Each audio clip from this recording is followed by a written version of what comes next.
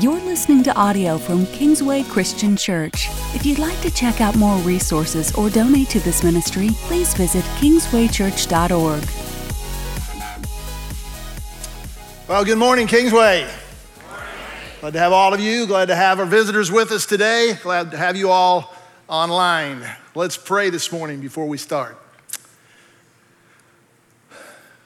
Father in heaven, we're thankful that today is the day of salvation and that we got to witness one be born again today. And we're thankful for your mercies and your grace. Father, we're thankful that you came to heal and you came to bind up the brokenhearted. You came to set the captives free, to deliver those who are in bondage. And I pray today, Lord, that those that feel a little bit weak, those that feel like a bruised reed, you don't break them, Lord. You heal them. And feel like their faith is maybe at a little low ebb, Lord, you just would whisper your tender words, Lord. Speak to their ears, Lord. I pray today we would hear from you. We would recognize that this is the place that you inhabit. And we just ask you to be here in a mighty way. We ask you to surround us, Lord, with your presence. We ask you to rise and let our enemies be scattered. And we pray, Lord, that the only voice, you'll still all voices. And the only voice that we want to hear, Lord, is your voice. In Jesus' name we pray. Amen. I don't know how many of you would want to be the firemen that on 9/11 that were running to the burning towers to go up the stairs while the mass of people were running away. I don't know how many of you would want to be a police officer getting a domestic violence call. And you go on this call knowing that you may not even go home to your family that night because you make that call. Or how many of you have seen the scenes of World War II in the Normandy beach and seeing these men coming off the boats, heading to that beach, knowing that many of your comrades have already got mowed down? Boy, would you want to go? Or how many of you want to be a paramedic or an EMT as you're rushing through the intersections, hoping that people will stop? My son's an ER doctor in his residency, and he was on with a paramedic, and they were on a call, and he got T-boned. And I didn't even stop sometimes and realize how dangerous it can be. And so today, we just want to really remember those who gave the ultimate sacrifice, who gave their lives so that we could have freedom in this country. Those who gave their life that we could be rescued from danger, so that evil could be confined and curtailed. And we also want to thank those who are currently giving of themselves in such a way every day. And so today, if you are a fireman, if you are a policeman, if you are a veteran, if you're in one of the armed forces, if you're a paramedic or an EMT, we'd ask you to stand right now if you would. Would you please stand up? We just...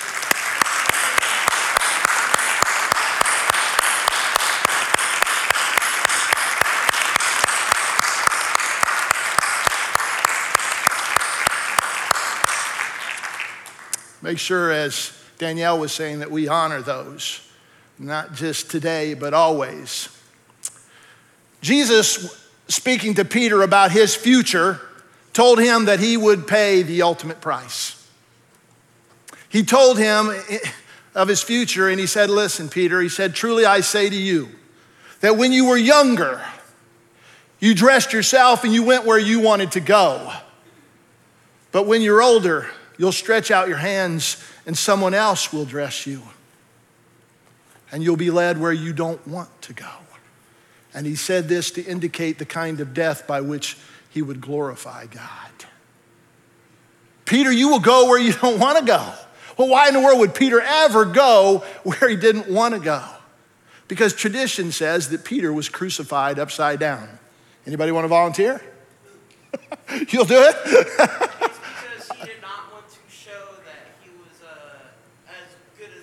That's exactly right, young man. That is exactly right. He didn't want to, and that's why he did it. He did that. He went there, and the one word that would say why he did it was love. He would say with the Apostle Paul, if I give all I've got to the poor, if I surrender my body to the flames, but I don't have love, it profits me how much? Nothing. Absolutely nothing if we don't give have love in there. Also, he said, Peter wrote one of his epistles, he said this, above all else, Peter got it. This is the essential. Above all else, love each other superficially. Is that what he said? Read it. What's he say? Deeply. Love one another deeply, because love covers over how much? A multitude of sins. If you've been following Jesus like Peter for any length of time, you know that Jesus covers over a multitude of sins. And Peter would say, and I would concur, when I met Jesus, he didn't know how to love. The only person he loved was Peter.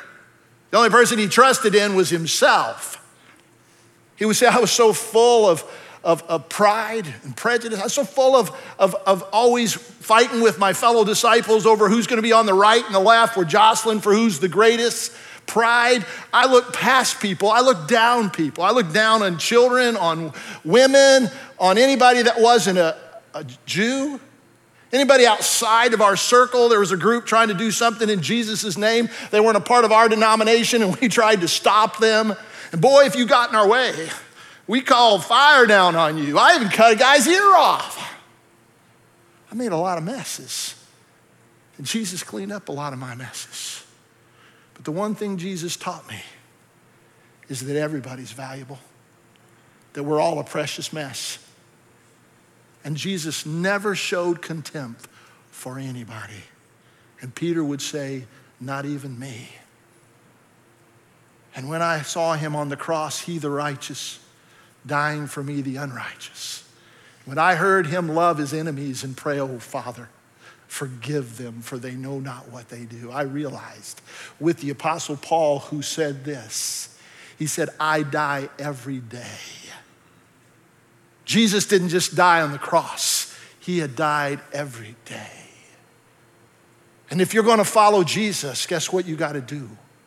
You got to take up your cross and what? Deny yourself and follow him every day. What does it mean to die daily? Part of dying daily is surrendering your rule to his rule. In other words, you say, where do you want me to go? I'll go. What you want me to do, I'll do. What you want me to say, I'll say. And I've had the privilege of 35 years of ministering and pastoring to precious brothers and sisters who have often gone where they didn't want to go. And that is, they faced their past. And some of them had horrible past. And it wasn't fun and it wasn't pretty, but they went there because they loved Jesus and because they wanted to love better, and they knew they were stuck and they couldn't. And as I had the privilege of watching the Holy Spirit bring them into the presence of Jesus, I would see him with many of them, and they say, I know you were humiliated. I know you were belittled. I know you were made fun of by those that should have protected you. And he said, I know, and I'm so sorry. I was on the cross for you. I suffered that too. And I know some of you you were beat with a belt and you didn't deserve it. And you were punched in the face, and you had your nose broke on several occasions, and you had your arm pulled out of joint, and you still today carry some of those scars and wounds. And Jesus said, I was beat for you. I was beat beyond recognition, and I'm so sorry. I did it for you. And for those of you who all you wanted was the love of your mother, the love of your father, the love of your spouse, and you couldn't get it. Hear me on the cross cry, my God, why? Why? Daddy, where are you? Why have you forsaken me? Mother, where were you when I needed you? That's his cry. He says, I went there for you. And some of you feel so alone. You can be in a crowd and you feel alone. I remember growing up feeling so alone in a crowd. He says, I know profound loneliness on that cross in a way that you never have to experience. I did it for you. I know some of you were stripped naked against your will and violated. I understand. They took my clothes. They violated me. I'm so sorry. And as they went to the cross, the Spirit of God bringing them to the cross. You see, you got to be like the paralytic. The paralytic let his 4 friends bring him into Jesus' presence to deliver you from some of those things that still have a hold on you. You have to go where you don't want to go sometimes. And there are those in this congregation that I'm so encouraged by that are doing the tough things, that aren't the easy things. I find those who are caring for their aging parents, even when it's difficult, but they do it cheerfully and willingly. What a blessing to see that. To see some of those who are caring for their ailing spouses. A couple weeks ago, I was in Florida, and I saw an older woman helping her husband up a little bit up the shore there. And I said, thanks for loving him. And she said, I dearly love him. She said, but it's hard. And I see some people like my friend down here that's sitting over here, Sandy Kragenbrink, and seeing her, how she loves her husband, Bruce, and how she enjoys her husband. And yet it's not always the easiest, but Bruce is such a sweetheart. This man in this wheelchair that I go down and visit now and then. When I go to cheer him up, and he cheers me up. If you see him, he's the man with the smile on his face. A few weeks ago when Sandy had to have surgery, he had to be put into a nursing home. He went in there knowing, and he did suffer some affliction, but he did it because he loved his wife. And when I go visit him, and it takes a lot because of what he has, he can't get his words out as easy, but he takes his hand and he reaches out to me and he said, oh, Lyndon, how's your granddaughter doing? I'm praying for Gabby. I'm praying for Gabby. Man, Bruce, I love you, Bruce. To see those that I know in this congregation who have lost loved ones, lost your husband, lost your wife, and you come. And it's hard to come, and you come alone. Just such an encouragement. Micah Prickett lost his dad less than a year ago. And this morning I get a text praying for you, Lyndon. Wow. So many people see these people that are praying for their prodigals. No, those of you that have prayed and lost sleep and tears, I want you to know he collects your tears in a bottle. I want you to know he who sees in secret rewards in secret. He understands all your pain. The pain that nobody else understands, he knows of it. Those here that are caring and taking care of their grandkids in their older age. There are those who've felt the sting of being thrown away through divorce, and you come and struggle to feel like you belong, but you come anyway because you love the Lord and you want to be a part of his family. There are those that are fostering children and adopting. Wow, what a ministry that is. And we have several in our church that are doing that and reaching out because they want people to know, but they want kids to know that our God is a father to the fatherless and a mother to the motherless. You know, when Jesus healed, it says, and power went out from him. Jesus never had a power outage. How many of you have had a power outage? And I think sometimes some of you may have had a power outage and you need it. And I pray today that God may refresh you, that God may renew you, that God may encourage you and know that he sees and gives you what you need to continue to press on in the fight. You know, when I was working with some people in my congregation where I used to preach, one woman, she was the product of rape. And she said to me, she said, Lyndon, she said, you know, I used to think for God so loved the world that he gave his only son, and I just got thrown in there. But I know now that if I was the only person in the world, Jesus would have died for me. And another woman, she said after meeting, she said, I got a neck. She said, oh man, there were things put on me in my youth that were just oppressed me, things that should never have had to carry, and I've carried this, and Jesus has lifted it off, and I got a neck. I can dance now. And another precious sister of mine who lived a life of sexual immorality. She was in bars, drunk, and she came to Jesus. And as Jesus began to minister to her, it came out when she was 6 years old. She went to give her life to Jesus, and a man who claimed to be a preacher but was a wolf, he violated her. Can you imagine 6 years old, ready to give your life to Jesus? I couldn't believe she trusted me as a pastor. And one time we were meeting, and after the meeting, she got up and she said, Lyndon, I'm not that tough, am I? Because she had a tough exterior naturally. As God began to melt her heart, she died at 49 of cancer, and a few weeks before she passed to go home, she called me on the phone and she said, Lyndon, I just want to tell you something. I can't wait to see Jesus. To see Jesus. And she forgave her abuser. Dying daily means to surrender your rule to his rule, but it also means dying to your reputation. Jesus made himself of no reputation. When he went home to Nazareth, they were overwhelmed. Wow, the guy speaks real well, but Jesus knew their heart wasn't right. And he said, because he wasn't concerned about his popularity, he wasn't concerned about what people, they're getting their praise. He was there to love them.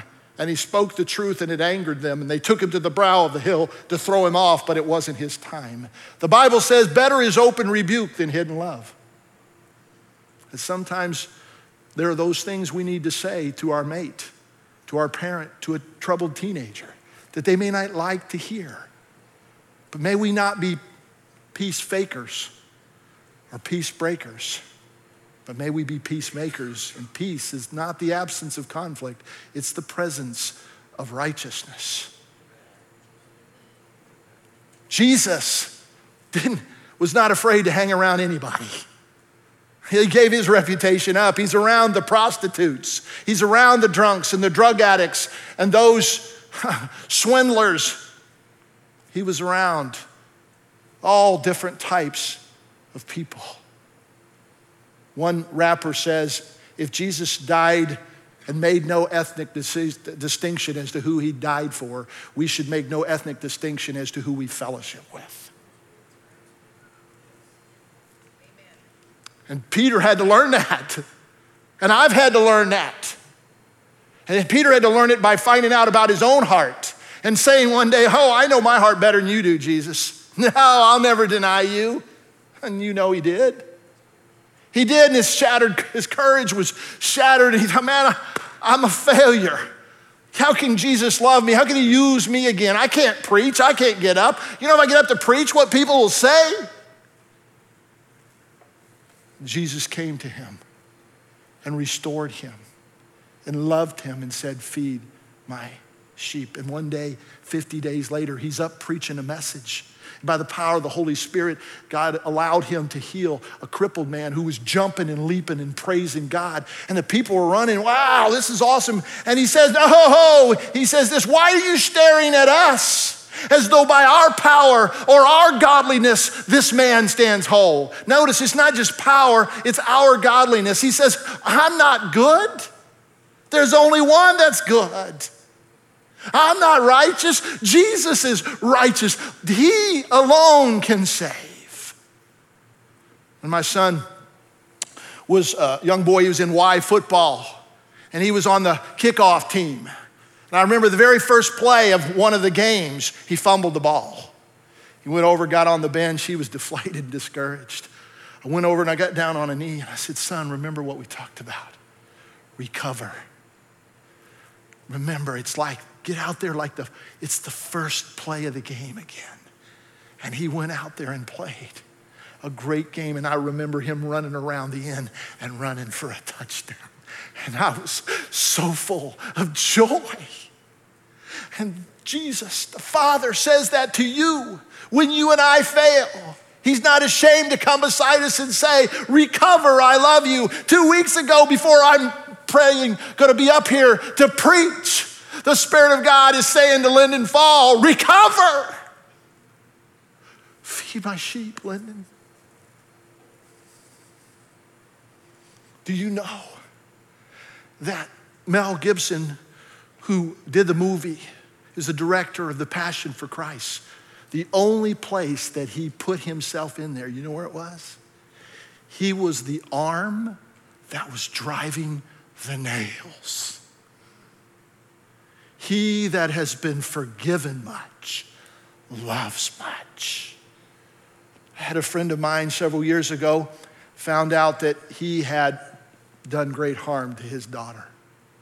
And a part of me wanted to pull back from him. And the Holy Spirit convicted me and said, you hypocrite. In light of all I've forgiven you, who are you to not love him? And so as I began to meet with my friend and we began to look at things, the Holy Spirit brought out that my friend had been raised by people who were Satan worshipers. And they had committed him to evil purposes. And one of the most traumatic moments I remember is when the Lord and the Holy Spirit brought him back and he remembered when a baby was being burnt alive. And he himself was tortured in many ways.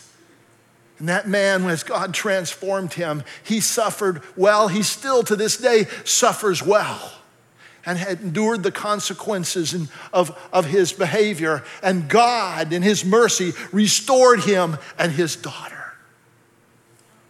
And one day when he was struggling to say, Lyndon, how can God use the likes of me? I said, oh man, brother, let me share you with something. You know how David committed adultery? And David murdered? And he was a terrible father.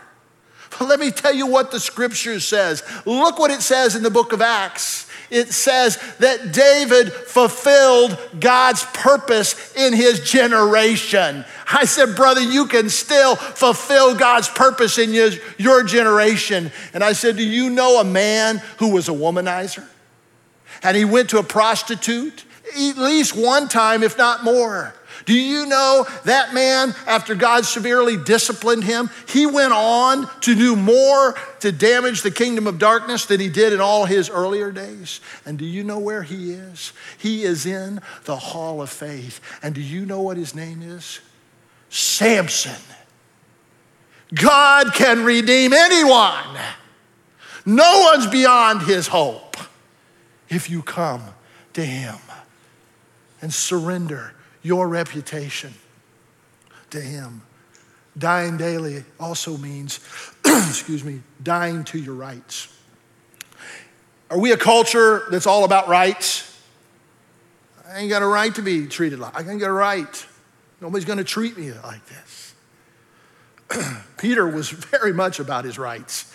That's why when they say, Jesus, they're not gonna treat you like that, sliced off the guy's ear. God's grace he put on that ear. And I've done my share of cutting ears off through the years. God's merciful. You know, when you step on a snake, you know what it does? Shh. Who's called the snake? Satan. You know what happens when you step on a worm? Takes it. Guess what Jesus was called? A worm. Now, love is not weakness, it's meekness. And meekness is love. Meekness is power under control. I remember many times I'd be like Jonah under the plant there, just pouting, going, my wife ain't got a right to treat me like that. Oh, that church doesn't have a right to treat me like that. And Jesus would be saying, oh, really? Was it right the way I was treated, Lyndon? Well, no. Well, is it right, Lyndon, for me to take your place, to suffer for your sin? No, Lord.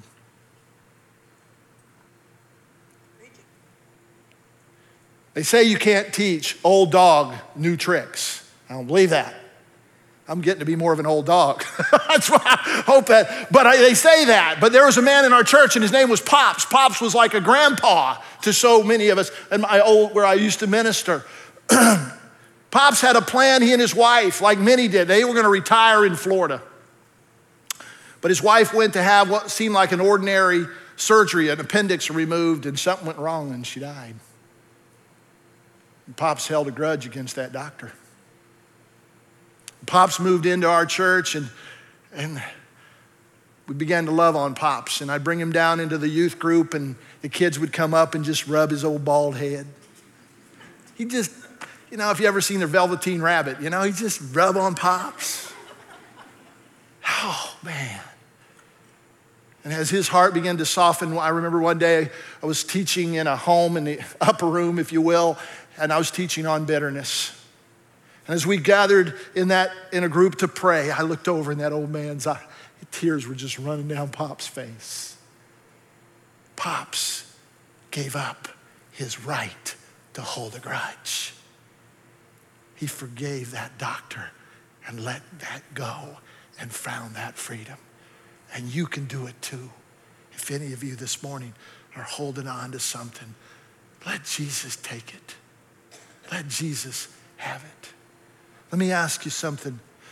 How many of us have a right to a long life? Anybody know who this young lady is?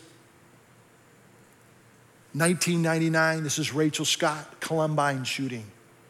Because of her testimony and her faith in Jesus, she was shot. She didn't get a long life. Does anybody know who this young lady is? This young lady is named Leah. And she was taken captive in Nigeria by a terrorist group.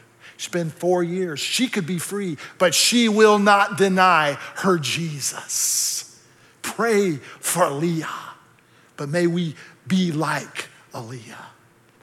In 2005, there was a movie based on a true story called The End of the Spear. And it was put on by a man named Nate Saint.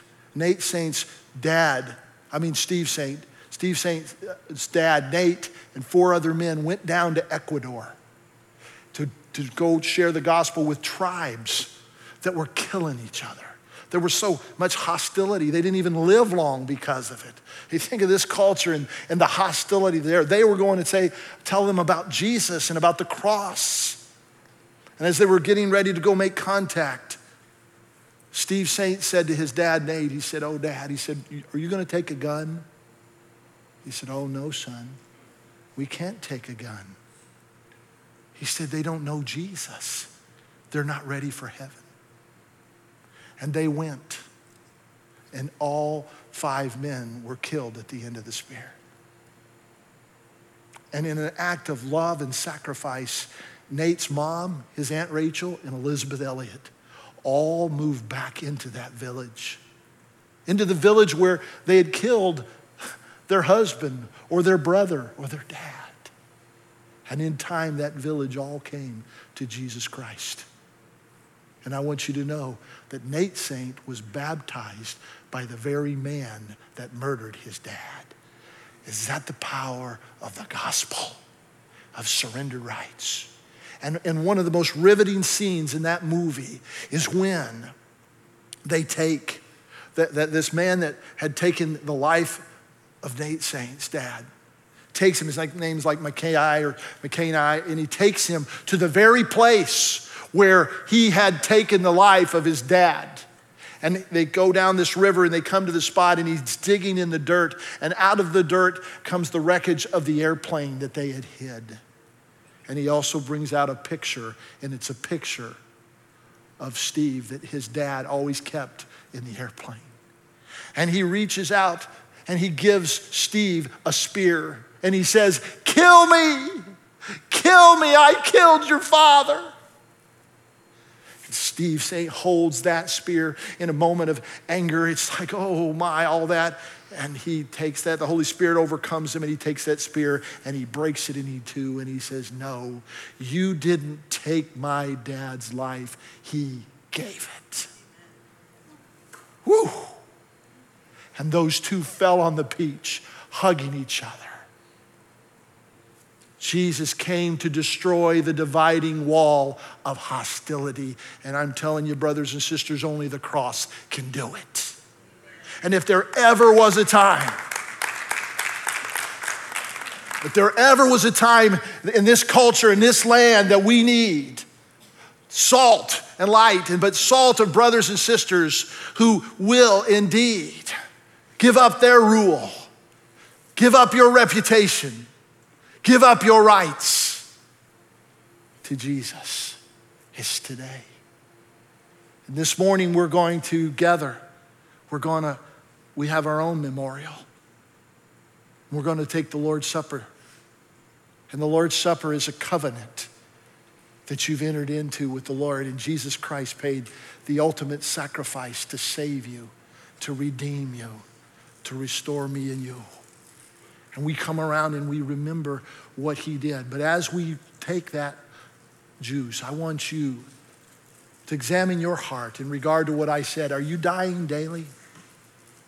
And it's a chance for you to renew your vow your love for Jesus Christ and say, Jesus, you gave it all. I want to give it all. And as you take that bread, remember that Jesus didn't die for you to be alone. In fact, the scripture says he sets the lonely in families. I am so thankful that through the years of ministry, I have had grandpas and grandmas and aunts and uncles and brothers and sisters. I have eternal friendships today. I have a cloud of witnesses that have gone on that I'm going to join one day because I've been a part of God's kingdom and his family. And he doesn't intend for us to be superficial and shallow. He intends for you to get engaged, not just in activity, but relationally involved, so much that you would say, I will die for them. He said they will know that we are his disciples by our what, brothers and sisters? Our love for each other. And greater love has no man than he lay down his life for his friends. So may you examine yourself and say, are my relationships in this church deep? And if they're not, would you repent and say, Lord, engage me, arrange me, however that is. Let me not wait on someone else. Let me give to you and to give to others. Let me love deeply as you have loved. And I tell you, if you do that, I can testify you'll never, ever be sorry. Let's take this supper together.